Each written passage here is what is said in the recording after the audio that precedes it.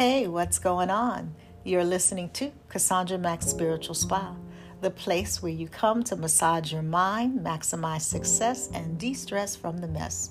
I'm glad you're here today. When you have a moment, stop by my website, Cassandra Mac Ministries.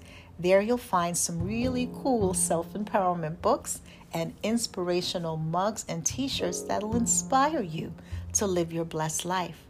Don't forget to hit the follow button if you're listening to this from Spotify, Apple Podcasts, or Google Podcasts so that you can get the notifications each time I upload a new episode.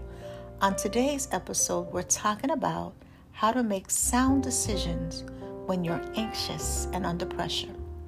I want to start with a scripture from the book of Philippians, chapter 4, verses 6 through 7.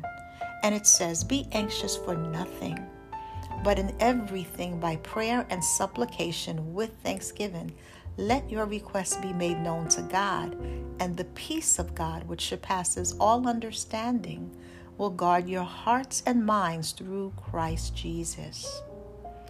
Oftentimes, right, when we are in a state of anxiety, it seems like we can't think clearly because our mind is racing at 1,000,000 miles an hour and our emotions are all over the place. Or if we do make a decision when we're in an anxious state, what happens a lot of times is we end up making a short-sighted, anxious-driven choice that we tend to regret. Has this happened to you? It's happened to me. It happens to all of us. And so the thing about anxiety is, it's not something that we should dismiss because it is an emotion. And it is an emotion that is trying to tell us something. And when you think about what the purpose of emotions are, our emotions are there to signal us about where we are within our mental world, what's going on inside of us, what we are feeling. And so we need to tune into our emotions so that we can figure out what's going on with me, why am I feeling this way, and what am I going to do about it. And so Philippians 4, 6, 7 starts out by telling us, be anxious for nothing. So this scripture is not saying that we won't experience the emotion of anxiety because God gave us emotions. But it is saying, be anxious for nothing. That word be means exist, live, like in a dwelling place. So it is letting us know not to live from the space of anxiety, not to make anxiety-driven choices about our lives. So don't live from that space. Don't allow anything to make you stay in a place of perpetual anxiety. Don't let anxiety drive your choices. And then it goes on and it gives us the tools in terms of what we should be doing whenever the emotion of anxiety clouds our judgment. So it lets us know that in everything, by prayer and supplication, which is a petitioning prayer, with thanksgiving, let your requests be made known to God. And so it tells us what to do when we're feeling anxious. What we are to do is to pray about that anxiety. We are to offer supplication prayers. Those are earnest, petitioning, heartfelt prayers.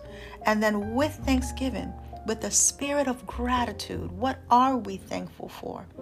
Then we are to let our requests be made known to God. And then it tells us the results of this decision. When we make the decision to not live or dwell in the emotional space of anxiety, but give the anxiety to God through prayer and earnest petitioning, keeping what we're grateful for in mind, then we can let our requests be made known to God. And then the result is the peace of God, which surpasses all understanding, meaning that it is above the logical, analytical, critical thinking mind, is going to guard our heart and our mind. So it's going to guard our emotional life and it's going to guard our thoughts through Christ Jesus, through Christ consciousness. And so if we know that anxiety, right, is a feeling that's trying to get our attention, and we can bring that to God, then the prayer may sound like, God, what is my anxiety trying to tell me? I know your word says, be anxious for nothing. but I'm experiencing anxiety as I think about ... and you would fill in the blanks. God, I'm grateful, that's your Thanksgiving, that I am able to come to you with this. I am grateful that you always care for me. I am grateful that you give your wisdom freely, and whatever else you're grateful for. The conversation with God is personal to you. I'm just giving you some things to consider. And then allow that stillness to begin to help you make the best decision. And so if we know that anxiety is designed to get our attention in a concentrated way so that we can deal with the uncertainty that we are experiencing relative to a thought, a situation, or a circumstance, then what we know is that we can tune into these signals and manage them before they take over our thinking.